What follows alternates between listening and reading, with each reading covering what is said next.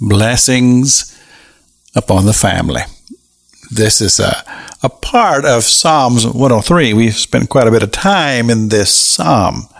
Verse number 17, for the mercy of the Lord is from everlasting to everlasting upon them that fear him, and his righteousness into children's children. Now, when I read this, it brought my mind to my mother. My mother has passed on now, but when I was around 2 years of age, she was invited by a lady to come with her to the Sunrise Christian Church at a little village called Sunrise, Kentucky. That changed everything. I was the youngest of the 4 boys in my family. She raised me and my brother, our brothers, in church. My dad also started going and became a deacon in the church, and it left a legacy.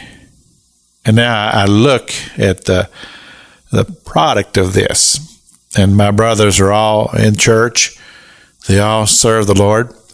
They've raised their children in that fashion, and when we get together for our family gatherings in Kentucky, we join with my uncle's children as well, because he also became a believer early in life, and because he was married, but he raised his children in the church. And so when we get together, we're all believers, and it's just wonderful. And out of this group, there are people who are deacons and elders in churches and pastors, and it's just an incredible thing. This wonderful legacy that was directly brought about by my mother's decision to go and get involved in church and give her heart to Christ, and my uncle's decision to get involved in church and give his heart to Christ and raise their families in that belief that Jesus Christ is Lord of all and that he is Lord and Savior. And like I say, it's just a wonderful thing to have that heritage. And this is what he's talking about. He says, and to the children and to the children.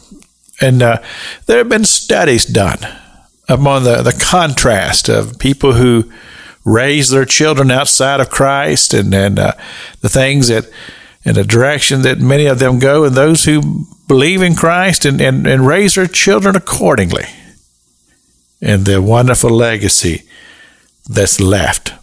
And for me, I'm forever thankful to the lady who made that decision to invite my mother to come to her church and then watch her get involved and raise her family in the Christian faith.